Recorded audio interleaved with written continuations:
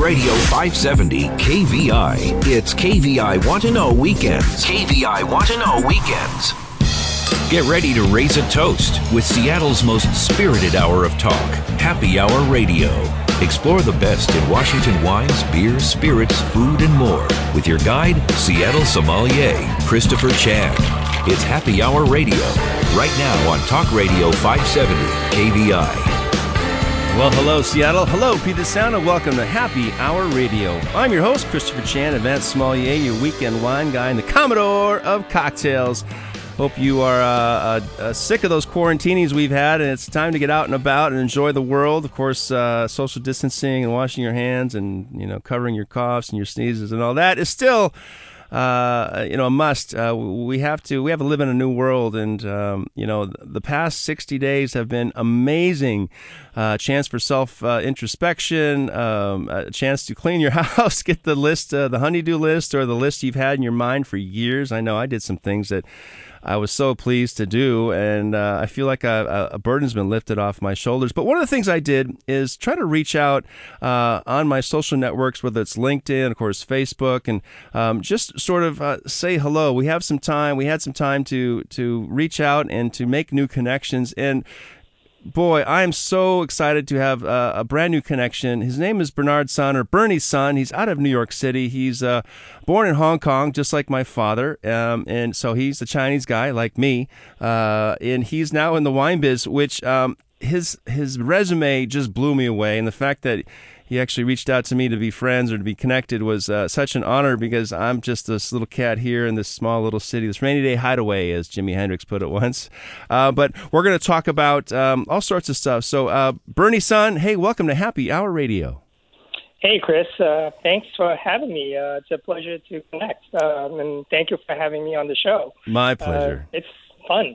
Yeah, it should be fun. Here we are. It's Saturday night. Of course, you're in New York City, and New York City really gets going about this time of night, 9 o'clock and on.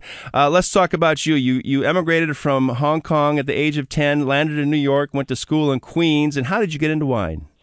Well, wine didn't get into that, get into the life part for quite a few years after that. Because, after living in Queens for a little bit, my family moved out to Long Island. A little shout out to Port Washington. That's where I, literally grew up. But I did not actually get into wine until after college. It just wasn't part of the Chinese culture to drink a lot of wine. And I think we had a conversation earlier where, we usually drink more tea. But I really discovered wine. Yeah, exactly. We got more tea, different types of tea than, different grape varietals of wine sometimes. But having said that, it was really after college. My father was in the restaurant business, and after I got out of, graduated from college, I had like $3 in my pocket, literally. And, I needed a job and needed to do something. And my dad was working for this restaurant group in New York. And he says, hey, do you want to do something? Just grab a job at one of the restaurants for now and, figure out what you want to do. And well, I never left the business, as they say. So it just kept on going. But the first restaurant I worked at was a restaurant called Auntie Yuan. This was a high-end Chinese restaurant in New York. We're talking, this was in the 80s. Did you say Auntie? Auntie what? Auntie Yuan. Yeah. Auntie Yuan. Sounds Hawaiian almost. Yeah, almost. But it was very unique. In those days, Chinese restaurants were very stereotypical. You got red dragons and, and white tablecloths and so on and so forth. Fortune cookies. But this particular one was very chic. The entire restaurant was painted black. There was, single bud vase on each of these little tables, and there's sort of halogen spotlights on each of the table. Wow. It was like really, really like, wow, nobody would have guessed it was a Chinese restaurant. But the kitchen was run by women, all Chinese women, which was very novel at the time. Right. So hence they called it Auntie Yuan. But what they had was a Cruvenet machine, one of those big ones. Yes, it was. It's one of those things that was very, very new. Sure, yeah. I was very lucky, to land in something like that. But it was a machine that actually dispensed 8 different whites and 8 different reds by the glass. And in those days, they were doing things that, looking back on it, I was like, wow, they were doing Heights Cabernet by the glass. They were doing Jordan Chardonnay. They were doing Eschezot Burgundy. They actually even did Decem by the glass. This is when I had my first Chateau Decem. Wow. And I'll never forget it. Yeah. So it was kind of like, it was that kind of a start. I was like, oh, what is this? This is a lot better than beer. Much better. Now tell me, was there a Chinese person buying wine? I mean, because that seems like it's they would leave that to somebody, a white guy, so to speak, to cut to the chase. Yeah, pretty much. It was the consultant that was handling that. Danny Meyer, right? He was new to me. Yeah. Hey, yeah. He was there, he was way in the beginning. But I was very fortunate. I mean, that's basically, knock on wood, my career. I've landed in some amazing places along the way and, learned from a lot of great people. But it was one of those restaurants that was kind of very eye-opening, in terms of the service, in terms of, the beverages, and, it was quite a place. It was quite a place. It sounds amazing. Of course, high-end of Chinese food. I've had the experience in Macau. Of course, Hong Kong is just amazing food as well. It's hard to imagine that a place like Hong Kong, that they can feed so many people on a regular basis, and how many, there's 15,000 restaurants there in Hong Kong. It's fabulous. I'm wondering, there in Auntie's restaurant, that what were they pairing with the Chateau Decem? Was that honey walnut prawns or something? It was a novel thing. I think a lot of people were just trying all different types of combination. It wasn't that fine of a science at that point. I was just very lucky to be a part of it, and I learned. I mean, this was my first exposure, and these are some of the finest wines, of that decade that was pouring on, that they were pouring at the restaurant and on the list. It was pretty amazing things, and that's when the interest peaked, as they say. Sure. Like, oh, this would be fun, and then move forward. I kind of landed in my first French restaurant job. This was at L'Espinasse. Another knock on wood. I befriended the chef, a gentleman named Gray Kunz. He unfortunately just passed away very recently. He was one of the great creative geniuses that we've had in the food and wine industry. I mean, he was amazing. He can put like 60, 70 ingredients together and balance it like you wouldn't believe, on a dish. It was L'Espinasse was a 4-star New York Times restaurant. Wow. And I just happened to literally lucked into getting to work there, because I got to a point in the career where it's kind of like I was getting a little tired of, working in Chinese restaurants. Yes, being the stereotype. And who knew, as luck would have it, as lucky stars, as fate would, have it, that I landed in probably the best French restaurant in New York City in the mid-90s. Were you a busboy or what? I was a captain on the floor. Wow. Okay, that's huge. huge. As a waiter, I had enough experience at that point. I told the chef, I said, if you need me to be a dishwasher, I'd be happy to just be a dishwasher. I don't care. I just want something different. But he wanted me, he knew I was a very people person, so he got me a job on the floor. My career just kind of went off from there, because the first 2-3 years I learned, they call server / captain. And then as luck would have it, the Somali at the time left, and the chef, Chef Gray said to me, "Hey, Bernie, you know where everything is, where all the wine bottles are," because I was kind of helping the Somali a little bit, on my own time, because, I just was interested in wine. And he says, "You know where everything is. Why don't you, take the job for a while and go with it?" And I said, "Okay, and what do I know?" Wow. So my first wine job was literally at a 4-star French restaurant in New York. It was pretty amazing. I'm sure. I've always said that once you taste the best, you can figure out the rest. And, of course, having Eschezot and Decem poured by the Cruvenet at the Chinese restaurant, Auntie's Place, probably allowed you some ephemeral experience there, right? I mean, those wines are extraordinary. Well, when I started at L'Espinasse, that's really, where you get deeper training, because even as a server, as a captain, you need to know the wine. So, the Somali, then at the time was great. It was a lot of teaching, a lot of questions. And for me, I just basically I just work hard and keep my keep my head down, just keep working and keep my nose clean, and I just let it go wherever it takes me. Well, keeping your nose clean in the restaurant business in the 80s and 90s, that's a different kind of thing. But tell me what you studied in college. What was your degree in? My degree was actually in biology. I was in a minor in chemistry. So, when it came to wine, in terms of learning about, the ecology, the vinification of viticulture, it was like, hey, I know this stuff. I learned this in school, in terms of ecology, how in the vineyard, how Mother Nature interacts with the vines and, how they do in terms of photosynthesis, winemaking. Fermentation. I was like, hey, I know this stuff. I've seen it. Wow. So it's kind of funny because I've, for many years you kind of like, always say, yeah, I got a degree in this, but it really doesn't have anything to do what I do now. But I'm actually one of the few people that's kind of like, oh wow, yeah, it did help. Yes, how about that? What I do now. Especially being a Chinese son, you're supposed to be a doctor or a pharmacist or an engineer or something, a professor. Well, yeah, it was kind of like, you always get that kind of pressure. When you grow up in an Asian, family, it is what it is. Your parents always want you to be the best you can be. But, it got to a point where, this is the career I'd chosen. And, I was very fortunate in landing a lot of great places. And I was recognized by my peers. I won the James Beard Award for wine service in 2010 when I was at Jean-Georges. Wow. So got to that point where, mom and dad basically said, yeah, you did the right thing.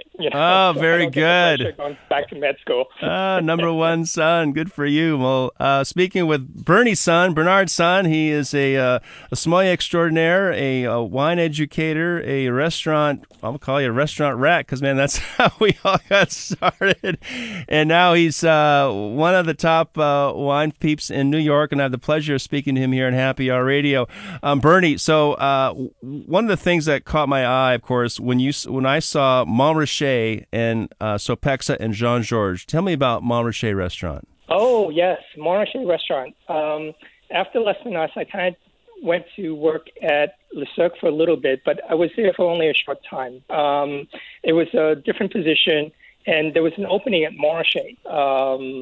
It was the premium restaurant for Burgundy in the U.S., I would say, at that point. Absolutely. It has a Grand Award, Burgundy wine list, run by Daniel Jonas, Jules Niprant, and timing is everything, well, I would say not everything, but I'd say 95%.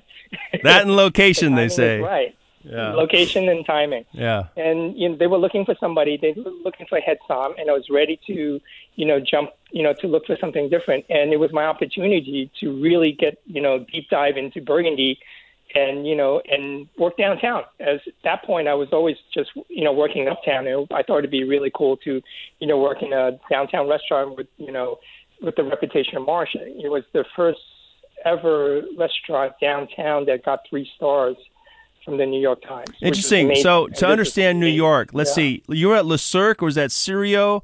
That was up on Sirio. 57th or something?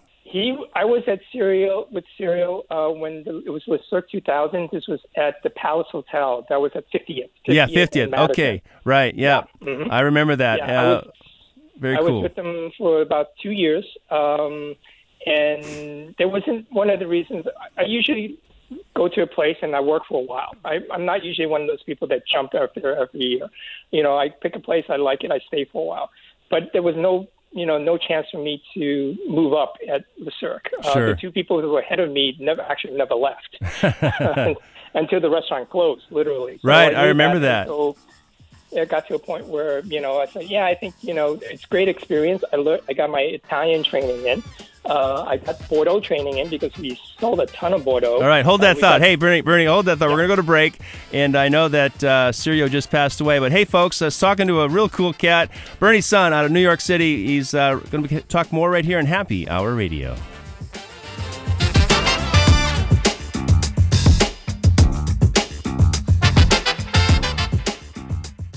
Tune it in and turn it up. Cruise home with Kirby.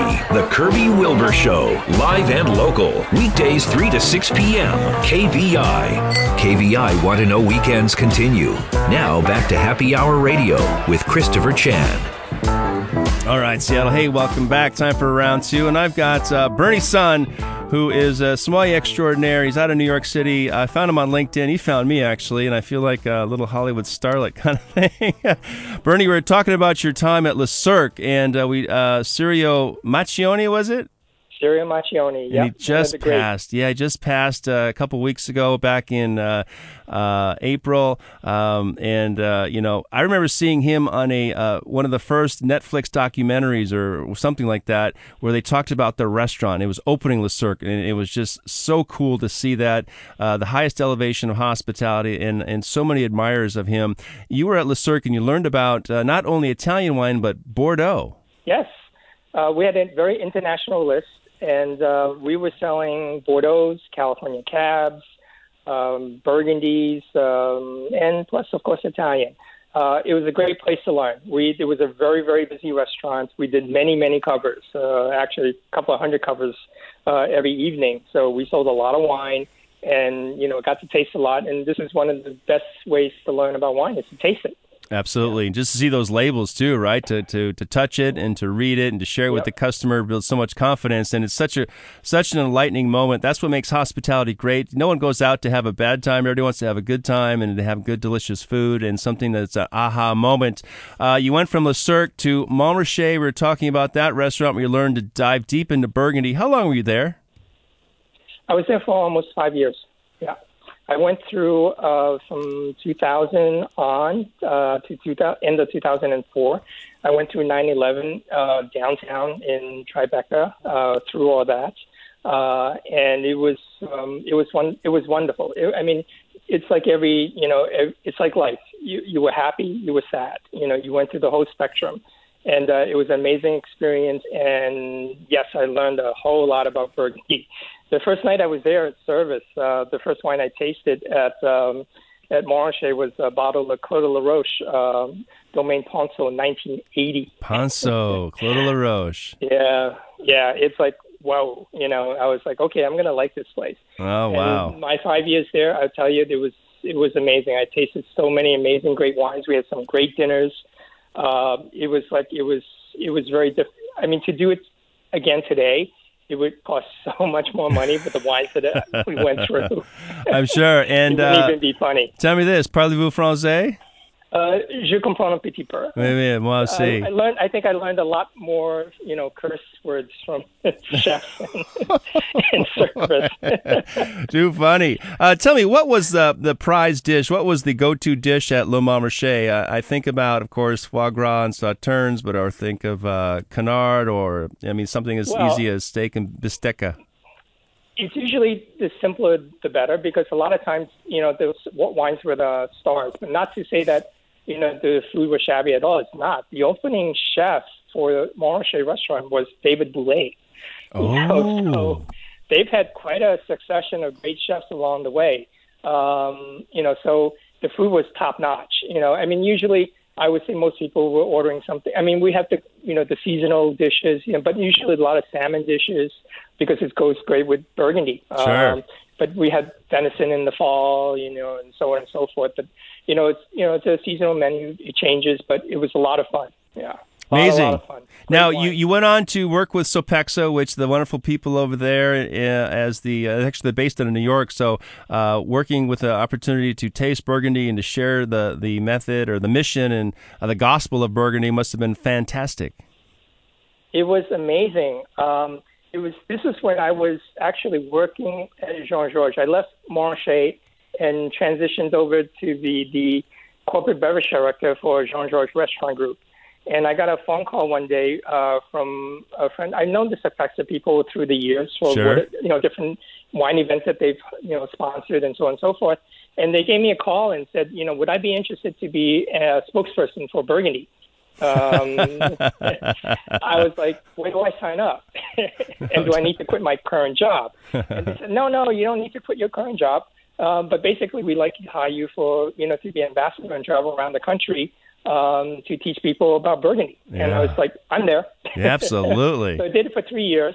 It was amazing. We spent 1 year was the East Coast, 1 year was the Midwest, and then the third year was in the West Coast. So, I went to different cities and talked to, consumers. I talked to trade people. I did classes and so on and so forth.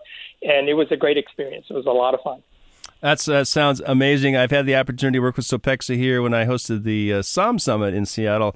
Wonderful people, and of course, it's pretty neat to see such an arm of a government entity, so to speak, that helps promote the products of not only wine. Of course, they've got the cheeses and charcuteries and things like that.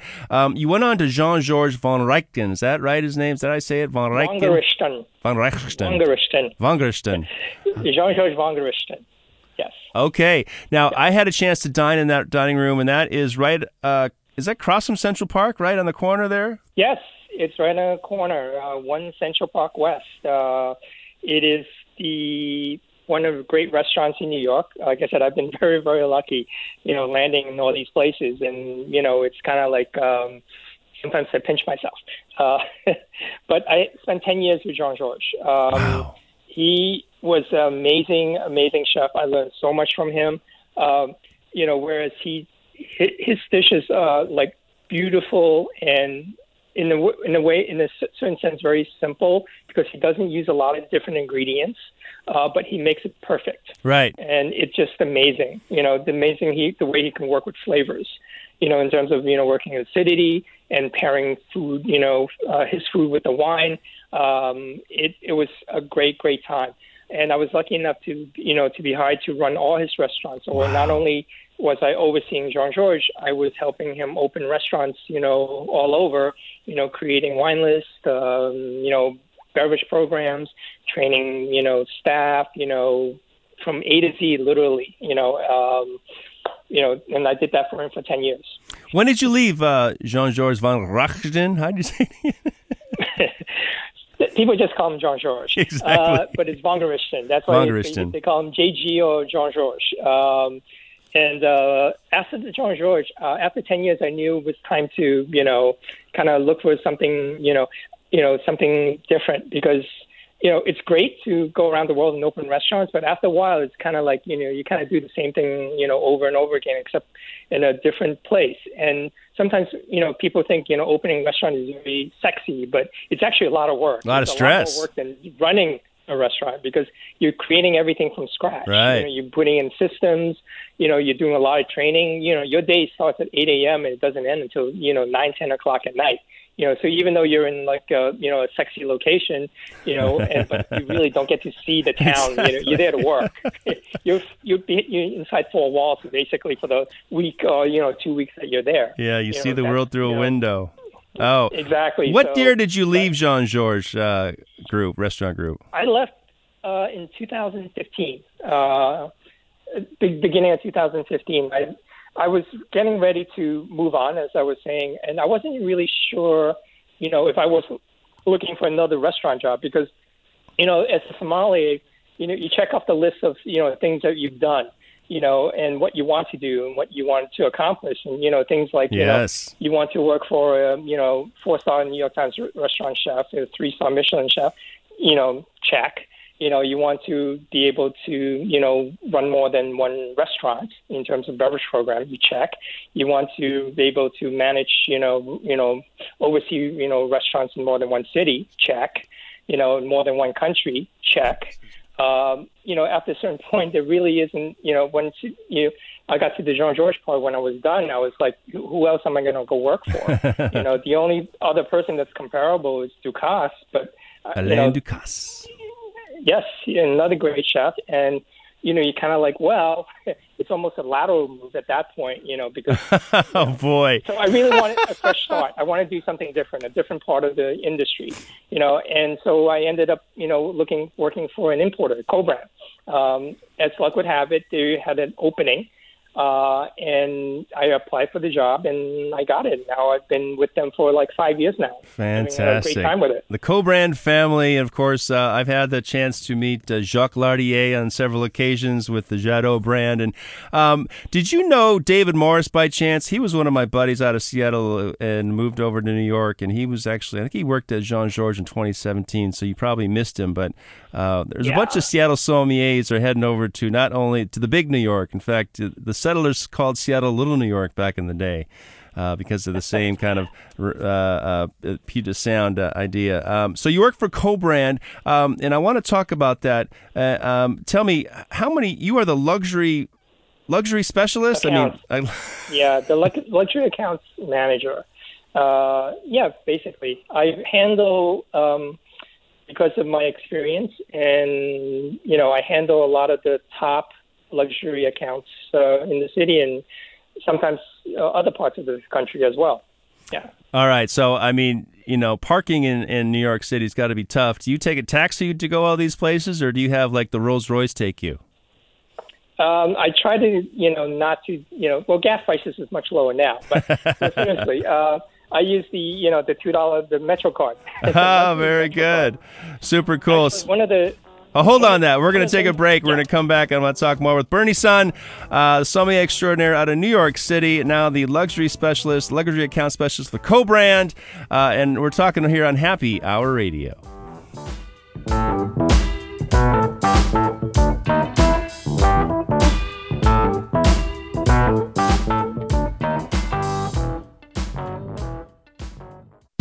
Some say 3 is a crowd.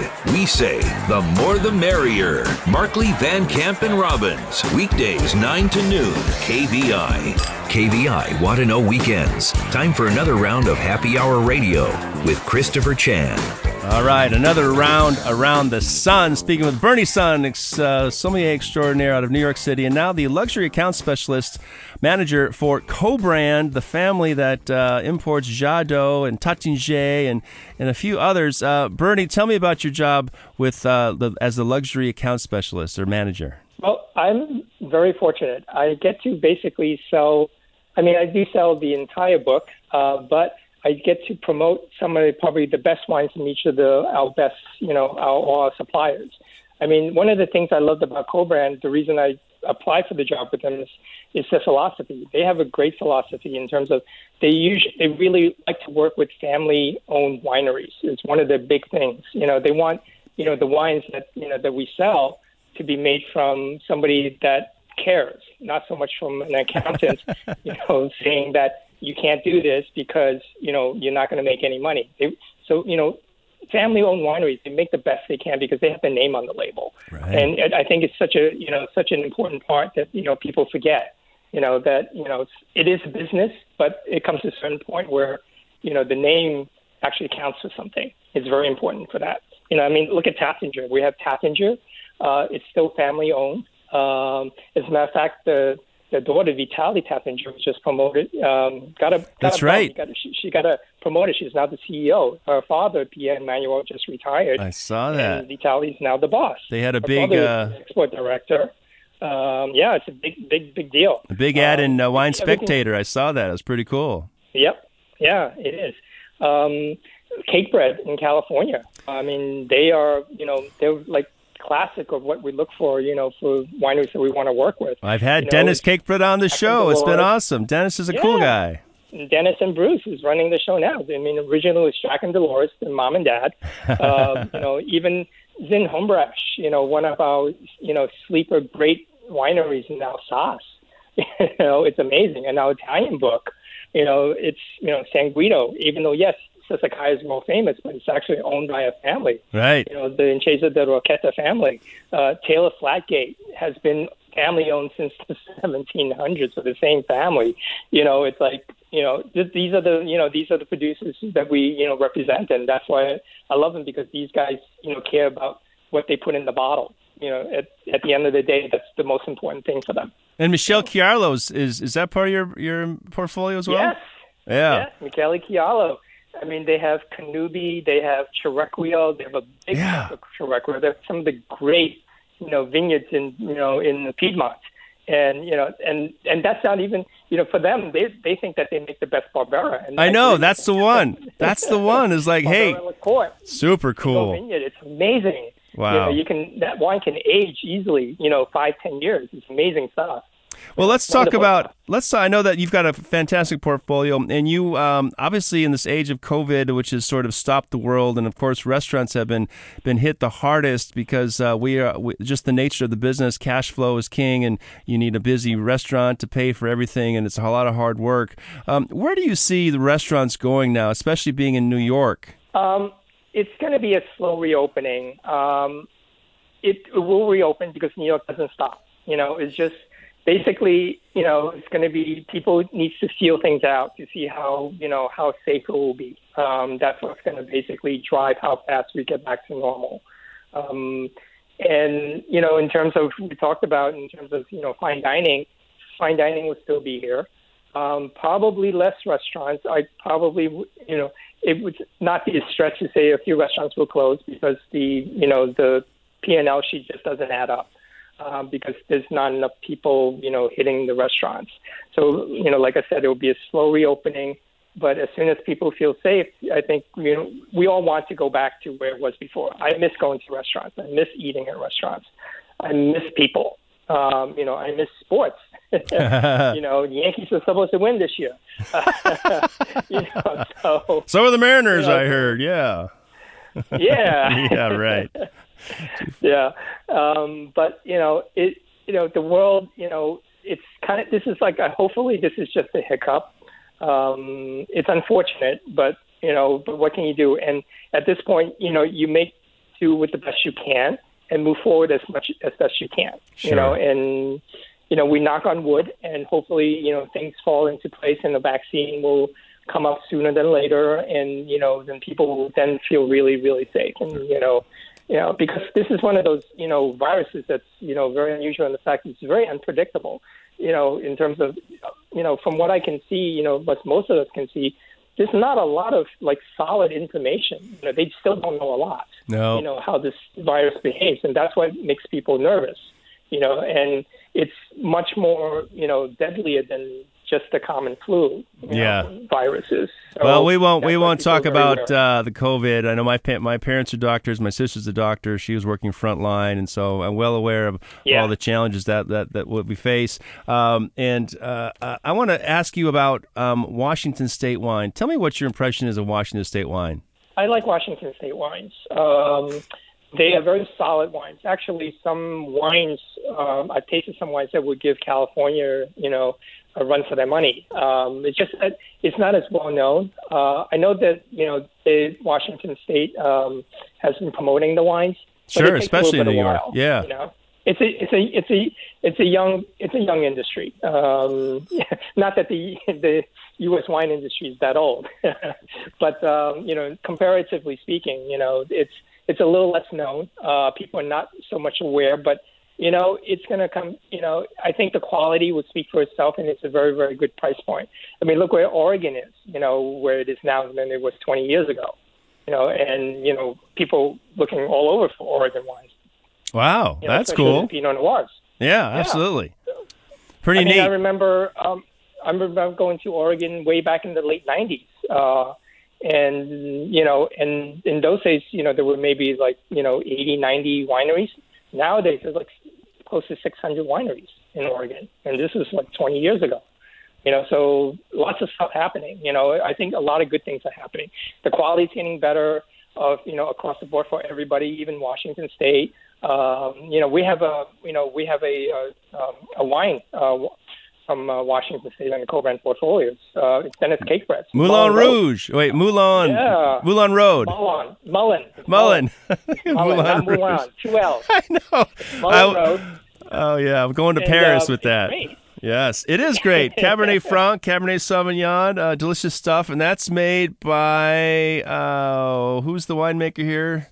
Aaron Morel, right? Yes, that's it, Aaron. Aaron Morel, cool cat, out in Walla Walla. Exactly. That's really fun.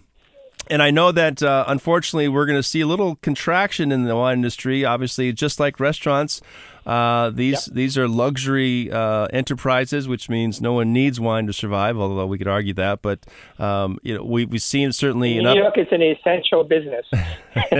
Yes, here too. And I know why that marijuana and alcohol are essential here, because the state can tax it. That's what they want. They don't want to lose all those tax dollars. They still get some revenue somewhere, right? That's right. And my family has a vineyard out in Walla Walla, so if you ever want to come out and hang out, we got 5 bedrooms and 14 acres of grapes, and it's a very, very cool spot, one of the most beautiful in the valley. In fact, they use that place for lots of photo shoots, so very lucky to have that in my family lineage. Now, you have a wine cellar, because when I think of New York, I think of tiny apartments, and no one has any space to store anything. Yeah, we got a 1-bedroom apartment, and I got 3 wine. I got 3 wine fridges. You do. And the rule of thumb basically is that you can't put another bottle in unless you drink one. Right on. Well, what's the most recent wine you had out of your cellar? Oh, the most recent one I had, a bottle of Jadot, actually. All right. It was something simple. It's an everyday wine, which is basically what we do these days. Is that the Beaujolais Village? No, it was actually white. It was a Bourgogne Blanc. Okay, excellent. It was a Bourgogne Blanc. It was between that or the Chablis. Couldn't decide which one is which one we wanted to flip the coin. And my wife was kind of like, well, let's go this one. And I was like, okay. That's pretty amazing. We try to have something. Yeah, well, we try to. To know your history, to think that a little Bourgogne Blanc's going to satisfy, Bernie's son out there, it says a lot about A, who you are, that B, Jadot does great wine, and that C, that, it's just about the simple pleasures of life. We don't all need to open up a bottle of Batard or Criot or Corton. If you do that, if you do happen to open a bottle of Batard every night, let me know. Yeah, absolutely. Come by. That's right. I don't think there's enough nights. Camp outside. Yeah, there's not enough wine in the year to open up a bottle, but it was super cool. We have one segment left, and I have some more questions for you, but I'm speaking with Bernie Sun, who is the luxury accounts manager for Co-Brand, and you have a whole host. What's a website people can find information about Co-Brand? It's very simple. It's www.cobrand.com. Kobrand. There we go. We had it in unison. How about that? So fun. Hey, folks, stick around. I got more with Bernie Sun out of New York City. Sommelier extraordinaire right here on Happy Hour Radio.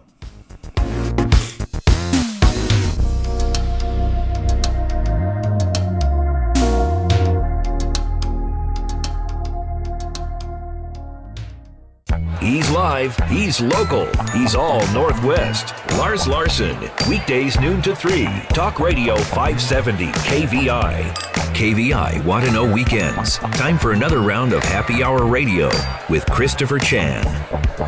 It's Seattle. Hey, welcome back. Time for round 4. And, I need some more wine. I'm drinking a little Willamette Valley Vineyards, Oregon Pinot Noir 2018. And how fortunate for me that Bernie Sun, my new pal here from New York City, a sommelier extraordinaire, and of course the luxury brand ambassador manager for Co-Brand, KOBRAND.com. Hey Bernie, let's talk about the New York wine scene. Obviously things have changed a bit, but just give me your impression. The New York wine scene is like no other. We're one of the few places really where we have equal access to wines from Europe. Wines from the West Coast, wines from South America. I mean, look at the Co-Brand book. We have Montez. We have quite a few, stellar South American producers because everybody wants to be here in New York.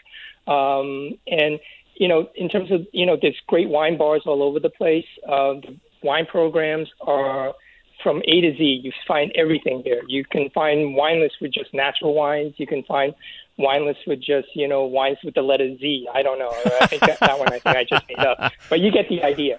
There's so many different restaurants. There's so many different wine people looking to, distinguish themselves in terms of creating a unique list. They, think of all different ways, and, where it be all the wines are all organic, the wines are all biodynamic, all the wines with, that only comes from cool climate. I saw, I think, one wine list that literally was in terms of somebody was playing with the idea of doing by altitude. where the vineyard was. Interesting. If you want wines, from 3,000 feet, 2,000 feet, 550 above sea level, and so on and so forth. So there's a lot of creativity. And, and New York is like, one of those places, like I said, where you can literally find every wine, in the world. I bet. It's one of the great kind of treasure hunting because you've got so many opportunities there. Tell me, what is one of the wine regions in the world you think is going to be up and coming? And I think of that. I think about areas like Turkey and Georgia, or even Portugal. I don't know about Turkey yet, but I think it's the world's gotten very small, and a lot of times I think it has more to do with rediscovery, of wine regions that we have overlooked, or we're, in a sense, we drink things that sometimes what we call popular wines. Sure. And it's like fashion. It kind of goes out of fashion, and then it comes back from into fashion, and it's kind of like, I think South American wines, I think, is going to make a comeback because I think the quality, especially now, people are looking for, things that are, much more value for the buck as they moving forward. Absolutely. And I noticed that obviously with the big COVID pandemic, that people were still drinking. In fact, a lot of people say they're drinking more than they did before. And wine purchasing habit behavior has changed a bit because people are only the grocery stores are open, some wine shops, but people like going to the grocery store and seeing all the labels themselves. How do you buy wine? Obviously, do you have a backdoor distributor or do you have a wine shop that you like to frequent? I usually shop in the neighborhood. I go in, I look at some things and, something that's interesting. And, and it's kind of like I kind of look for things that I haven't tried before. That's usually what I usually Exactly. buy. Yeah, me too. I've been very, very fortunate. I've tasted pretty much all the great wines, in the world. And, so you look for things, you have in your mind basically tasted all the best. A benchmark of what things are. Oh boy! Oh, what a problem! I've tasted all the best wines in the world. I want to try some. I'm very lucky. Like I said from this, from the first minute, I was like, I knock on wood, and and being in this business, and I'm just very, very, very fortunate. I love it. All right, we got 1 minute left. Quickly, give me just a few words on New York wine. On New York wines, Finger Lakes. Those Long Island wines are getting much better. I think the red varietals like Merlot and Cab Franc does really well, and it looks like Rosé is hitting a chic, right. Chic thing. Long Island rosés, but Finger Lake Rieslings like Dr. Frank or Herman Weimer. There's a whole bunch of people making pretty good wines. It's tough. It's tough up there. And I throw a shout out to my friend. Chris Bates, he's the master Christopher Bates, of course. Yeah, FLX up in New York. Yep, exactly. Isn't it fried chicken and fried chicken place too? Isn't it? Yeah, he throws everything at you, food and wine at the same time. So fun! Wow, he's an awesome guy. Yes, but like I said, we're very lucky, and and God help, God bless us all, and we keep going forward. Fantastic. Wow, Bernie San, this has been a real treat for me. I thank you for being available. Thanks for reaching out, and I'm so pleased to have a chance to share your story and be inspired by you, and congratulations on your success. I look forward to seeing you out here someday when you're presenting some of those Chris. wines. And thanks so much for joining Happy Hour Radio. Thank you for having me. Thank you, Chris. Look forward to meeting you. All right. Dolce, Shay. We just found some Cantonese. Hey, folks, remember, life is going to be better, especially when you have a designated driver. Look forward to seeing you out and about. Cheers.